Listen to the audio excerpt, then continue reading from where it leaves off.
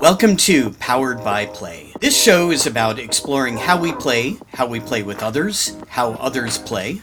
We're going to use a wide definition of play, from board and video games to escape rooms, to cat cafes, to fantasy football, and much more. We are called Powered by Play because play is powerful.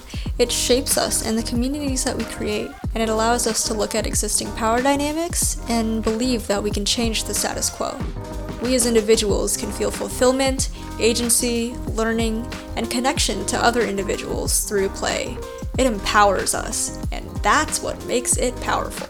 My name is Drew Chappell, and I'm an assistant professor of theater at Chapman University in Southern California. I also am a traveler, a board and card game player, an RPG player, and a fantasy and science fiction fan. I'm Avery Tang. I'm a theatrical scenic designer, an artist, an RPG gamer, video gamer, escape room hobbyist, and a lifelong enjoyer of play and puzzles. And I wrote my undergraduate thesis on designing agency and morality in RPG games. We'll be discussing a variety of topics on Powered by Play, including playing as Americans, rebellion, heritage, as well as fear, comfort, and compassion. Listen along, and we'll be sure to talk about ways that you love to play.